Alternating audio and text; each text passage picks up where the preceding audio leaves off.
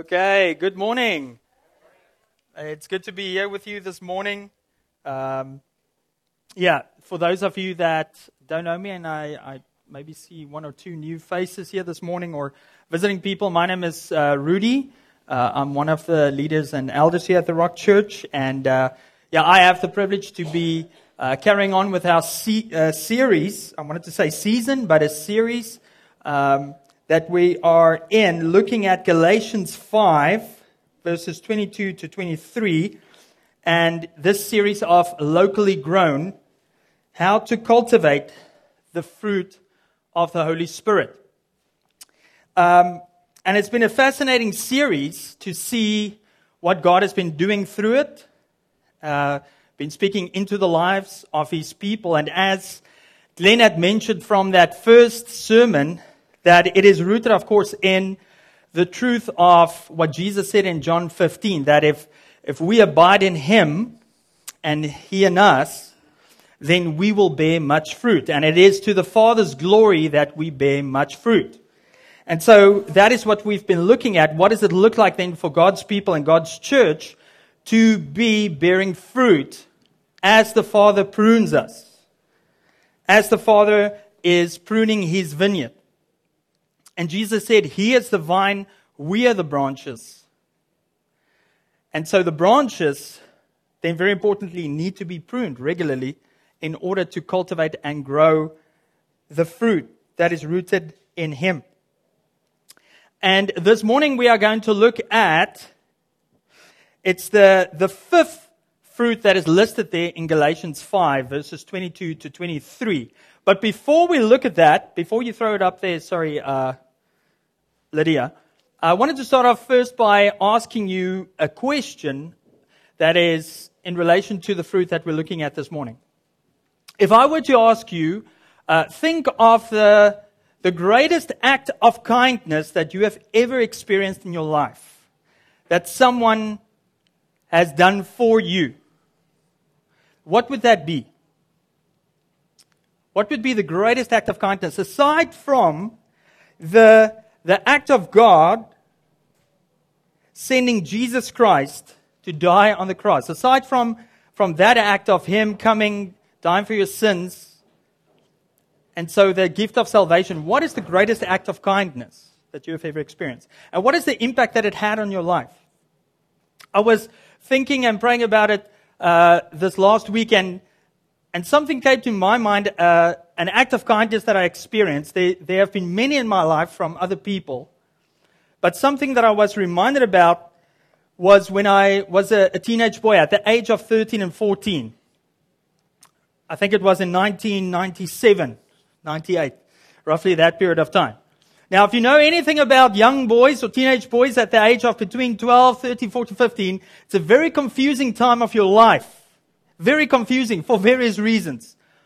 Hormonal changes, peer pressure, your body is changing. And so when I was 13, 14, man, it was a hard time.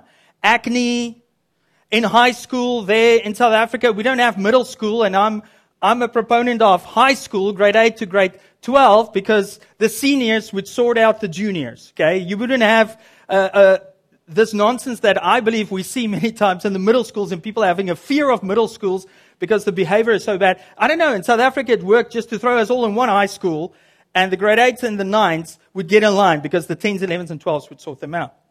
But when I was in grade 8, man, I was going through a season and a time in my life where it was really tough and challenging. I was going through all of these changes, struggling with my identity, figuring out, listen, what's going on, because all my friends, they were popular amongst girls. I wasn't. And I was really genuinely, I remember it so clearly, going through a period of time where I was kind of depressed and even thinking about, listen, am I even attracted to girls? Wrestling with that. But I remember so clearly in that period of time that I had a foundation of God's truth and His will for my life, that I said, you know what, no, I'm going to trust God. But a specific act of kindness that also happened during this period of time was, it's related to my teeth. I had my front eye teeth were very prominently sticking out. They were high. My jaw and the space that I had in my mouth wasn't enough for all the teeth. And so I really looked like a bit of a vampire. And it really dealt a blow to my self-confidence when it came to these other issues, right? And if you know anything about Rudi, I like to laugh, I like to smile. So it was challenging, and at that age, right? Like, you're very self-conscious. And so I had a very good friend that I was visiting with regularly. And lots of sleepovers at his place, and his parents really took me in as one of their own.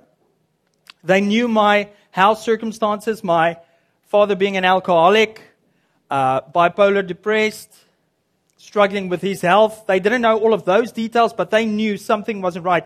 And together with that, my mother suffering with schizophrenia. And I've shared that before. That was kind of like this house that I grew up in.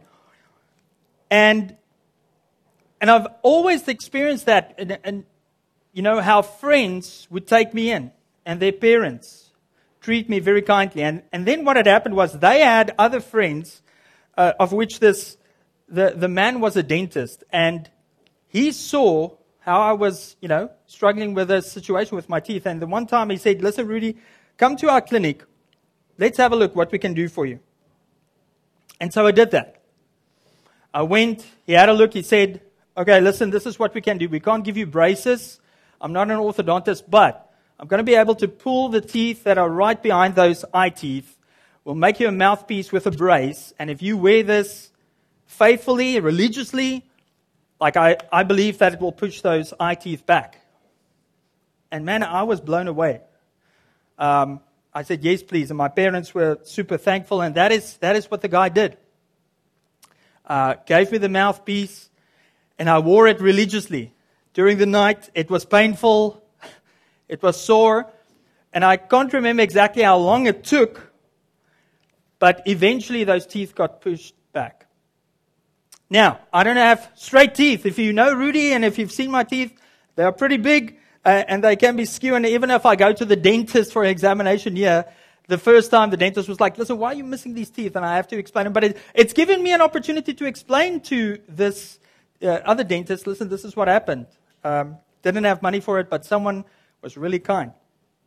Now, I share that example with you because I look at that and it was something that could seem insignificant, but I look back at it and it was a redemptive kindness that was shown towards me. It was redemptive, restorative, and transformative. Even a small thing like that for me in my teenage years. And those folks were Christians, by the way.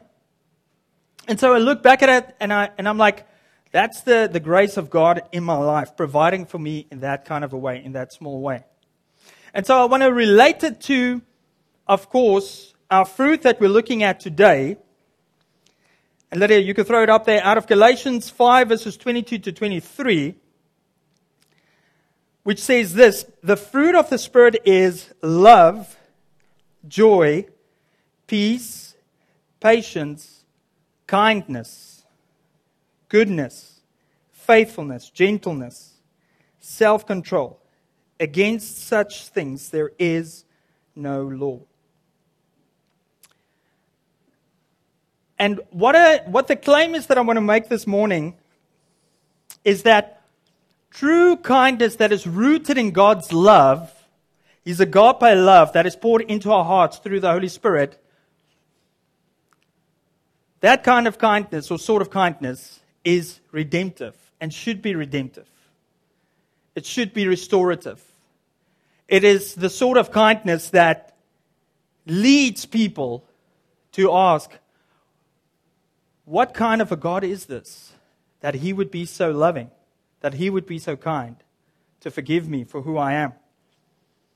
And the reason for that is because this kindness is, as we have said, rooted in God's love. 1 Corinthians 13 says this, verses 4 to 5. "Love is patient and kind. Love does not envy or boast.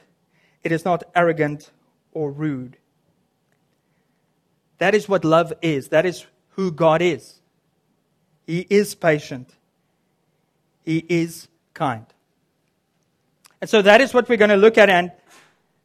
And this case that we're making, again, I want to remind you, Glenn used this scripture out of Matthew 7 last week. It is important for us as God's people to understand the sort of kindness that we have the privilege to show others, and first and foremost show to God's people.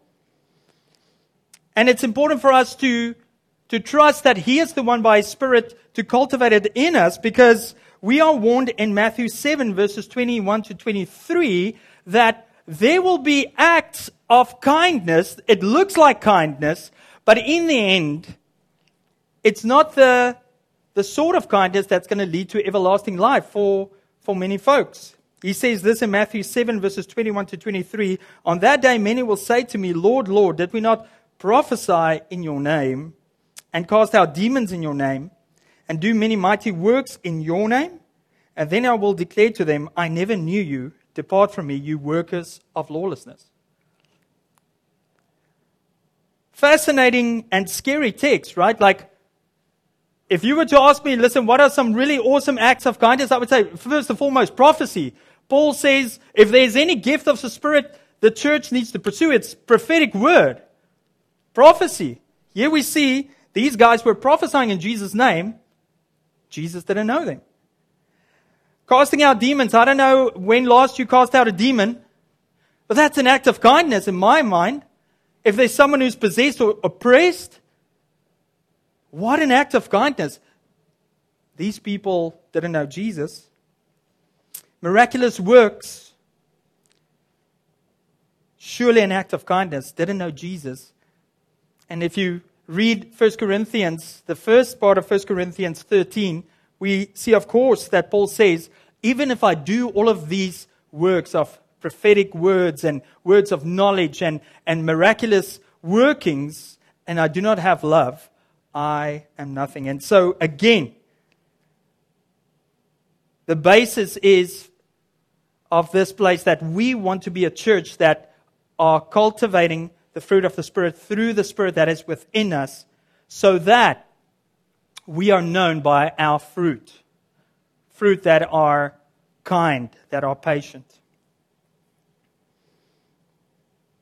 Now, before we get to our main text, and before we pray, I will get to prayer. I realized as I'm going on here, this is a long introduction. Still have to pray. Don't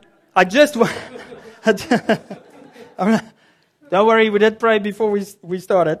There upstairs. But I just quickly wanted to... Is it Glenn that always says a bit of geeky Greeky? I'm not someone who speaks Hebrew or Greek, but I just quickly wanted to lay a foundation again of the meaning of kindness and kind of like our reference point out of the Old Testament. What do we see? How is it spoken of in the Old Testament? What is the word used to describe this kind of kindness or who God is? Out of Ruth 2 verse 20, we see this following verse. And Naomi said to her, she's speaking to Ruth, a daughter-in-law, may he be blessed by the Lord. She's speaking about Boaz. And so the Lord, whose kindness, and that Hebrew word is kesed, has not forsaken the living or the dead. So there was this knowledge and this belief and this truth of who God is and was. That He was kesed, He was kind. Another way that this word kesed was also used was, for example, in Micah 6:8. He has told you, O man, what is good and what does the Lord require of you but to do justice, to love kindness, kesed, and to walk humbly with your God. In other translation, it is used as mercy. So kesed was a word that was used for, yes, kindness, God's kindness, but also God's mercy. And together with that was the understanding that, listen, O man, people of God, what is it that I require of you? It is this: do justice, love mercy, as I am merciful. Okay? It was also used and understood in the sense of speaking words of kindness, but words that might not seem kind sometimes. Psalm 141 verse 15 says this, let a righteous man strike me. It is kindness, kesed. Let him rebuke me. It is oil for my head. What's the last time you felt like when someone rebukes you or corrects you that, hey, this is great. I feel refreshed. We don't enjoy that, do we?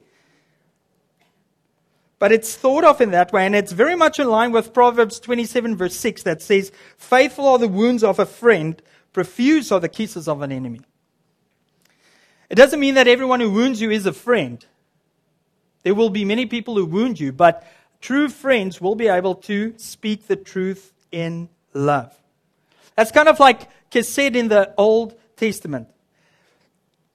In the New Testament, there in Galatians 5, that kindness, that Greek word is Christotes, and it comes from Christos, and I found it really interesting if you look at these other variations that can be pronounced and spelled CH, and it's pronounced Christus. And in Afrikaans, we pronounce Jesus Christ, Jesus Christus. It's kind of like where we get our Christus from. But Christos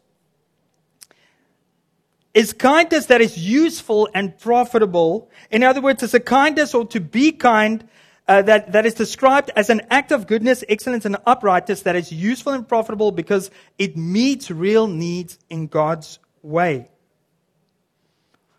It's meeting a need in God's way. Another way in which it is described in the New Testament is in Acts 28 verse 2. We see native people from the island of Malta. When Paul was shipwrecked, they ended up on this island. There were native people that Paul says, or Luke writes actually, the people showed unusual kindness, philanthropia. That's where we get that word philanthropist from. And they showed that kindness by kindling a fire and welcomed Paul and those that were on that island. So, why do I share that? We're going to see that all of this is who God is. God is kind to us, a kindness that is useful, it's profitable, but it is generous. If you think about philanthropy, it's about generosity. It's about splashing upon people and serving them, helping them, but in God's way. And the question is, what is God's way? And that is the title of our sermon today. What a long intro. Redemptive kindness. You ready for this? Hey, you ready for Redemptive kindness is the title. Okay. And what I'm going to show us today, I'm going to walk us through, of course, a scenario where Jesus demonstrates redemptive kindness. And what I want to show us is that kindness engages, that kindness is truth, that kindness is gospel. Before we get started with our main text, let's pray. Jesus, we thank you that you came and you showed us in the flesh who the Father is. Lord, you said that you and the Father are one. If we have seen you, we have seen the Father. And so we thank you that we can look towards you and see the Father's heart for redemptive kindness. And I just thank you this morning that I can now ask for your Spirit to come and lead us, to come and show us what is your heart for us today when it comes to kindness. And in Jesus' name I pray. Amen. Okay, the first point, kindness engages.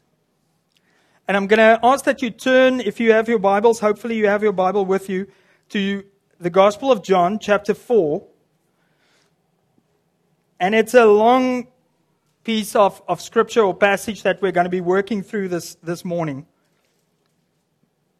And it's a very well-known interaction between Jesus and a Samaritan woman at the well. So let's read together. It says there in John 4, verses 1 to 3, and we're going to first read until verse 10. Now, when Jesus learned that the Pharisees had heard that Jesus was making and baptizing more disciples than John, that's now John the Baptist, Although Jesus himself did not baptize, but only his disciples, he left Judea and he departed again for Galilee. And he had to pass through Samaria. So he came to a town of Samaria called Sychar, near the field that Jacob had given to his son Joseph. Jacob's well was there. So Jesus, wearied as he was from his journey, was sitting beside the well. It was about the 6th hour, so right about noon.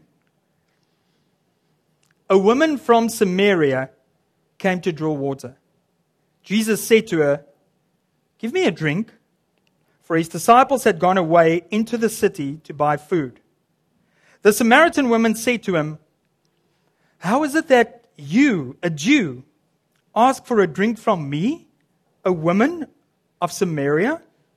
For Jews have no dealings with Samaritans."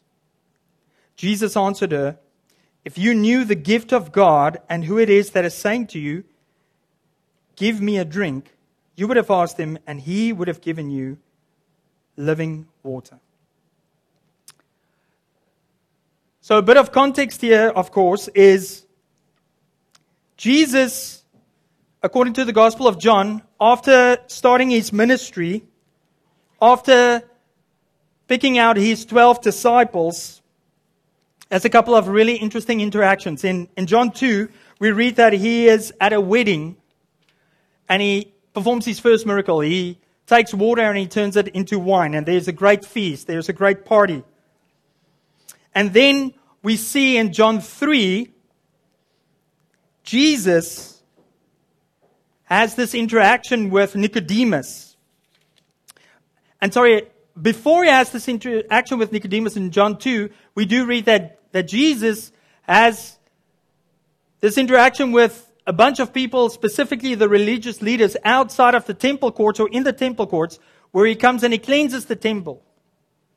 There's a bunch of people that are trading, they're selling animals, doves, pigeons, lambs, right before there is a feast. And Jesus cleanses that area because he says, listen, this area is supposed to be a place of prayer for all nations. It's kind of like the equivalent of us gathering here at the ledge, but while we're gathering and preaching and praying, right outside, we have got stalls set up and we are trading. We are selling a bunch of stuff so that we can raise money, and it's all for our own profit. And then someone comes in, maybe Glenn, with a whip, and he's like cracking that whip. And he scatters the people. He's like, listen, this place is supposed to be a house of prayer for all nations here in Squamish. That's what Jesus did. Now that ticked a lot of people off, and after this skirmish, the Pharisees realized, oh boy, we've got something on our hands here. What's going on? Who is this Jesus guy? We have then the interaction between Jesus and Nicodemus, who is this PhD theologian from Briarcrest University or seminary or from Trinity Western, and he comes in secret in the dark, and he's like asking Jesus these questions. Listen, Jesus, we can see you are surely a teacher of God.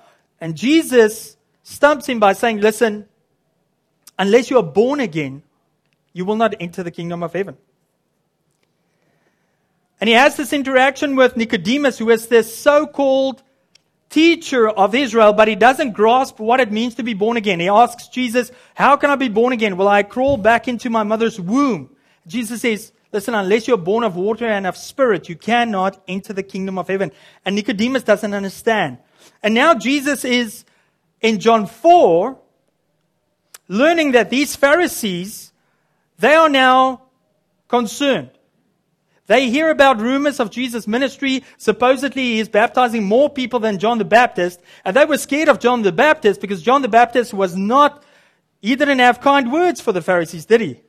He was calling them out for their hypocrisy. He was saying they were a brood of vipers. And so they're now concerned because Jesus Christ, or Jesus of Nazareth rather, at that stage, as he is known, his ministry is growing. And Jesus decides that he's rather going to go up north to Galilee. He's heading towards where he's got his base for his ministry, because his time has not come to stay in Jerusalem to die on the cross. He knows his time is not yet to confront these religious leaders on their hypocrisy. Now, what is interesting is we see it says he had to pass through Samaria. Now, quickly throw up that map there. Now, this is just a basic map of Israel. And you will see here at the bottom is Jerusalem. But there were 3 ways that he could have gone and headed up to Galilee. He could have gone west, and the route in the red on the east is actually the route that the majority of the Jews that were pious, that were anti-Samaria, would go through. They would have to go through Jericho, over the Jordan River, and then travel, and all that to avoid Samaria. But Jesus chooses the shortest path to go to Galilee. He chooses to go through Samaria. Now, question is why? What was going on here? Why were so many Jews avoiding Samaria? Well, of course, the history goes back to 930 years BC, when the Israeli nation or kingdom split in 2 kingdoms. There was a northern kingdom and a southern kingdom. Judah and then Israel. Israel, the northern kingdom, were basically the Sumerian region. They had Samaria as their capital city. But then around 722 BC, that kingdom fell to the Assyrian Empire. And what was the result? The Israelites were taken captive. They were exiled. The cream of the crop were taken away. And then Gentiles were brought into that area. And they intermingled with the Israelis that were left. And so what was left was a people group who was a mixed race, according to the Jews. They had broken God's law to intermarry with Gentiles. So from that period onwards, up until Jesus' day, there was this hatred towards them, racial prejudice, political issues, religious issues, because they had set up false idols and false worship in that area. So that is the context. And Jesus knew this. Jesus has redemptive kindness in mind, that he chooses to go because he has an appointment. His kindness is a kindness that engages. He engages this woman at the well. Now, there's a lot of history about this well in this area. It mentions there it's Jacob's well. Of course, if you go and read the Old Testament, we know that at this well, this is where Isaac, well, it's basically Isaac's slave who went to go look out and find a wife for him. It's also where Jacob met his wife. This area had a history of then Jacob's family. Jacob had one daughter, Dinah. In this area, she was, in that period of time, she was raped. And there was a lot of sin committed after that with her brothers. And all of the children, all these boys, the tribes of Jacob, or Israel, then taking matters into their own hands to go and vindicate their sister. And they went and they murdered the people that did that to their sister. So there was a lot of blood history there. There was a lot of animosity. Jesus knew this. And so this is why the woman at the well asks Jesus, how is it that you're a Jew and you're a man, how is it that you talk to me? And we also got to understand that when he meets her at the well, it's at noon. It's at a point in time. It's during the day. It's the hottest day of time of the day. They would only normally go and collect water in the mornings and in the late afternoons or evenings. So Jesus knows this and he interacts with her, he engages with her. Even though it could create a lot of issues, even though he is a Jewish rabbi. And the point under this I want to make is it's the picture again of how God is kind. Jesus is kind, and it's a redemptive kindness that brought him to us in the flesh, to be amongst the lowly of the lowlies. But to what end? Why? Why did Jesus have this encounter? Why was he fixed on having this interaction with this woman? Let's read on. John 4, verses 11 to 13. And this is under point 2. Kindness is truth. The woman said to him, Sir, you have nothing to draw water with, and the well is deep. Where do you get that living water? Are you greater than our father Jacob? He gave us the well and drank from it himself, as did his sons and his livestock. Jesus said to her, Everyone who drinks of this water will be thirsty again. But whoever drinks of the water that I will give him will never be thirsty again. The water that I will give him will become in him a spring of water welling up to eternal life. The woman said to him, Sir, give me this water, so that I will not be thirsty or have to come here to draw water.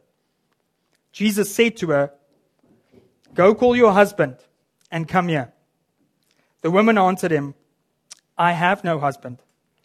Jesus said to her, You are right in saying, I have no husband. For you have had 5 husbands, and the one you now have is not your husband. What you have said is true. Jesus interacts with this woman, and she doesn't get it. It's like Nicodemus. She is thinking literally about water. She is asking questions. Listen, sir, you say you're going to give me living water. You don't have anything to draw this water from. Do you know how deep this well is?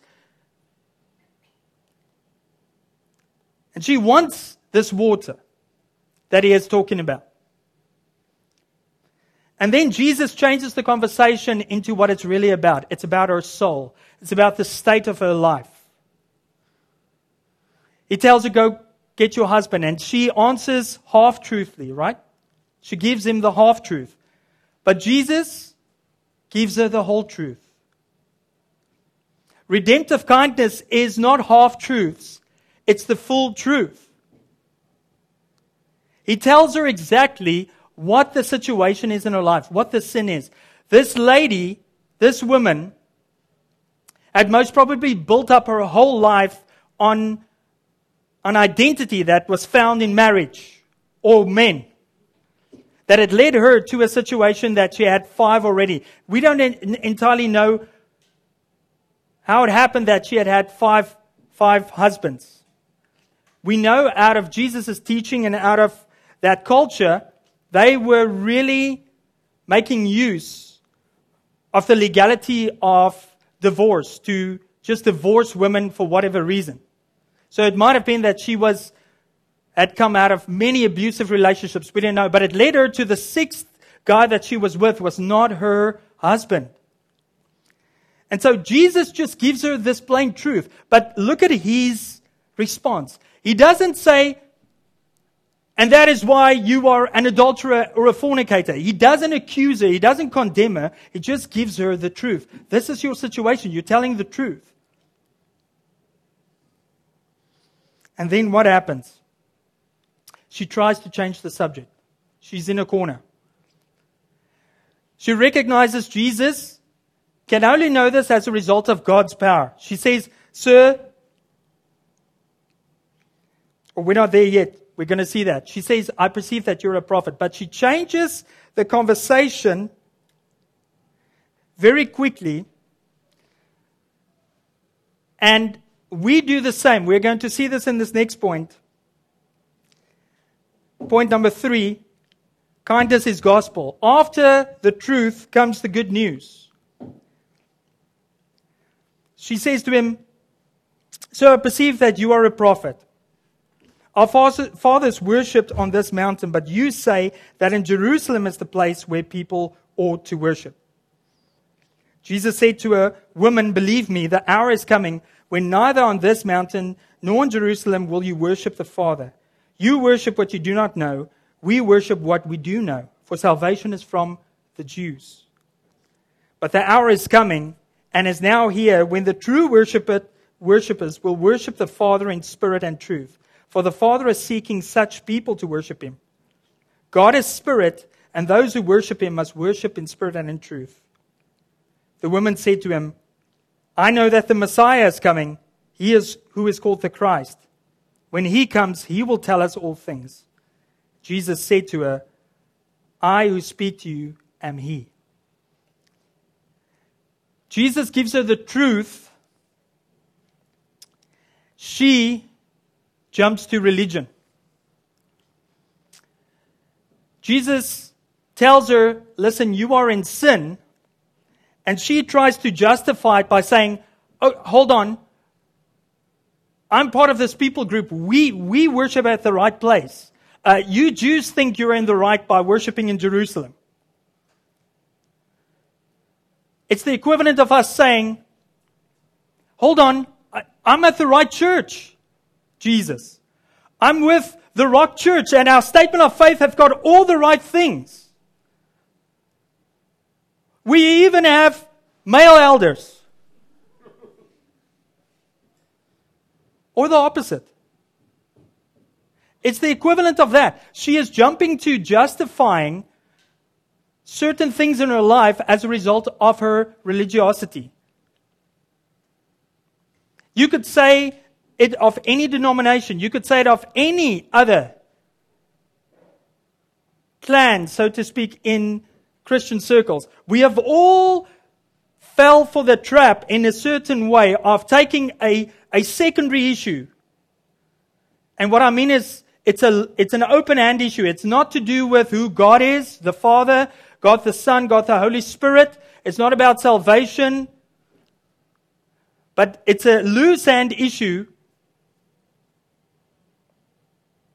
Let's say, for example, like tongues or leadership, and we hold very tightly onto it. Now, in her situation, her sin is not a loose-hand issue. There are some of us, we have taken sins in our own life, but also in the lives of people that we work with, the lives of people in our families and in the culture, and we have made that a closed-hand issue. And we said, listen, no, I hold very strongly to this. And we do that in the same way. We're not willing to let our religiosity go and let Jesus deal kindly through His truth and His gospel with our sin.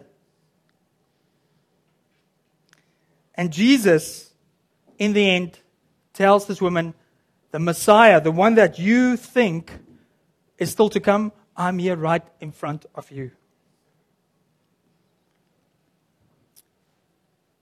It's kindness that engages. It's kindness that is truthful.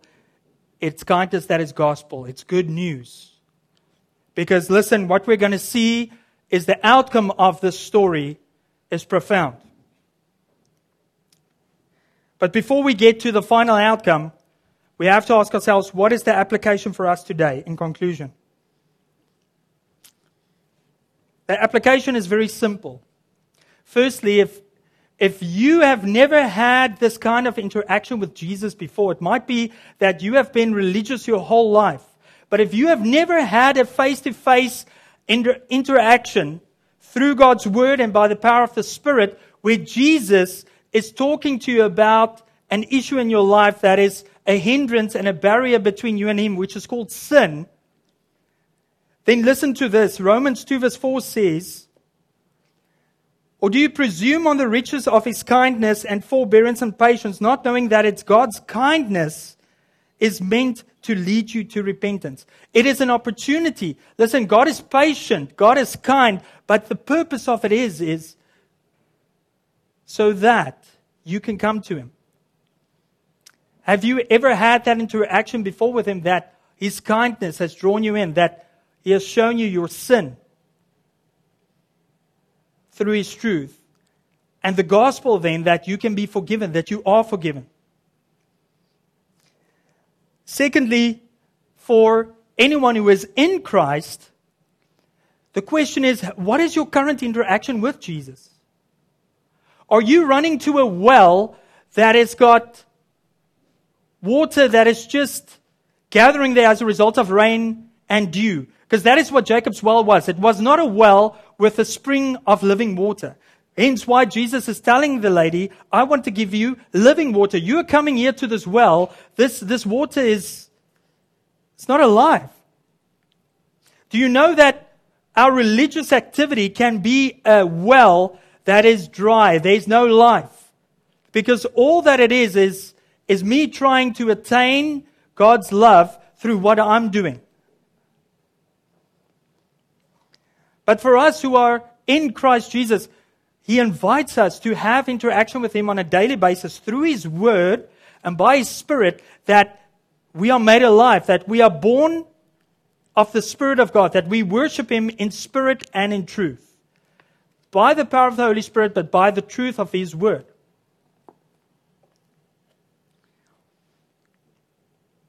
Because that is what He is calling us to. And together with that, I want to ask if that's the case,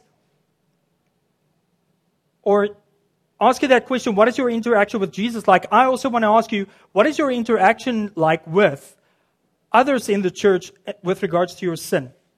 How often do you meet with someone face to face to confess your sin?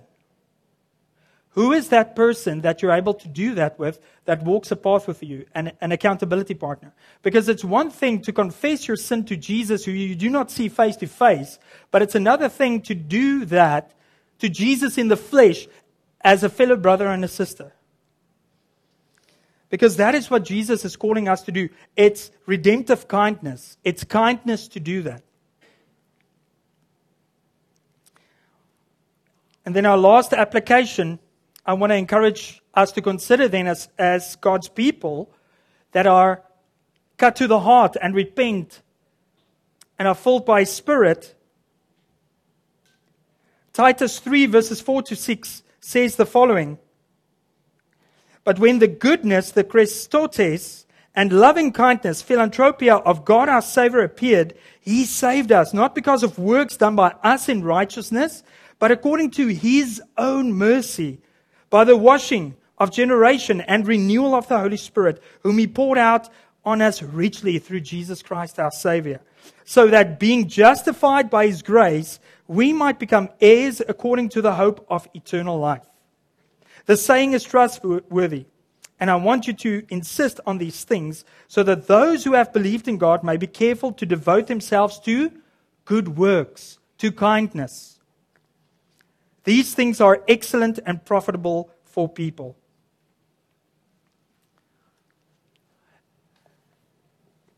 The outcome in the end, if we look at John 4, is the following. After Jesus shows redemptive kindness through interaction, through His truth, and through the good news, that God is not interested in which church you are at. God is not interested in where you go and worship. God is not interested in your doctrine.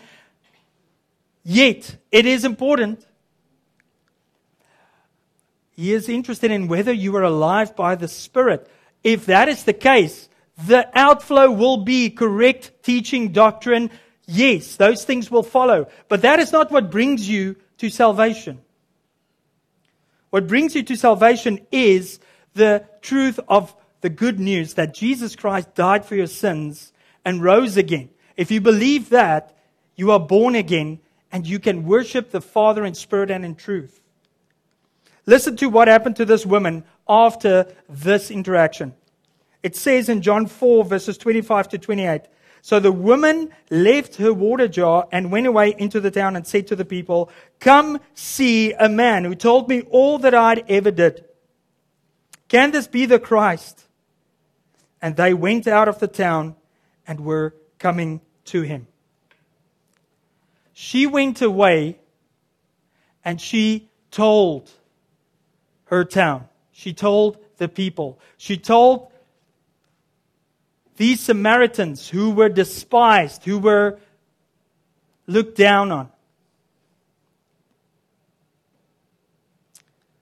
That is the kindness that God wants us to then display to a world that is aching for love and kindness. And we need to ask ourselves, who is our Samaria? Our Samaria is right here amongst us, first and foremost. There are some of us, we have got Samaritans, we have got fellow brothers and sisters we look down upon, and we believe that, listen, they are so far away from God's grace and mercy as a result of certain beliefs or certain acts or certain lifestyles. It might be different denominations, and we avoid people because that interaction is going to be awkward. But culturally, let's think about a Rock Church. Who is our Samaria? They are right here at our doorstep. But it's pretty simple. If Jesus has touched your life to be born again of water and of spirit, the outcome is it will come out of your mouth. That is true redemptive kindness, to share what God has done in your life with those who need it so desperately. So let us pray this morning and consider Jesus. We will have communion after that. I'm not sure who's doing communion. Is that Glenn? Okay. Glenn will come up and we'll do communion. Let us just pray. Father, we thank you for your redemptive kindness towards us. Father, we thank you that in Christ there is no condemnation. There is no condemnation at all. And you have done it all. You have forgiven us. You have saved us by your grace and your mercy. But Lord, you have saved us not just to gather for ourselves, but Lord, to disperse, to go.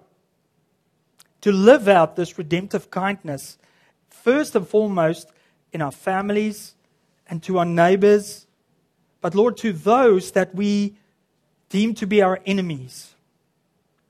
So God, I come and pray in Jesus' name. By your Spirit, come and help us to worship in spirit and in truth. And from that fountain of life that springs up, that Lord, we will be fountains of life in our families and in our workplaces. Lord, that is where the Rock Church is present. We are present in Squamish through your people that scatter. So I thank you for that. Thank you that I can pray for us as we scatter here today. Father, may we scatter this week with that in mind. Can I be an encounter in my workplace today where there will be living water that wants to flow? I pray that in your name, and we thank you. Amen.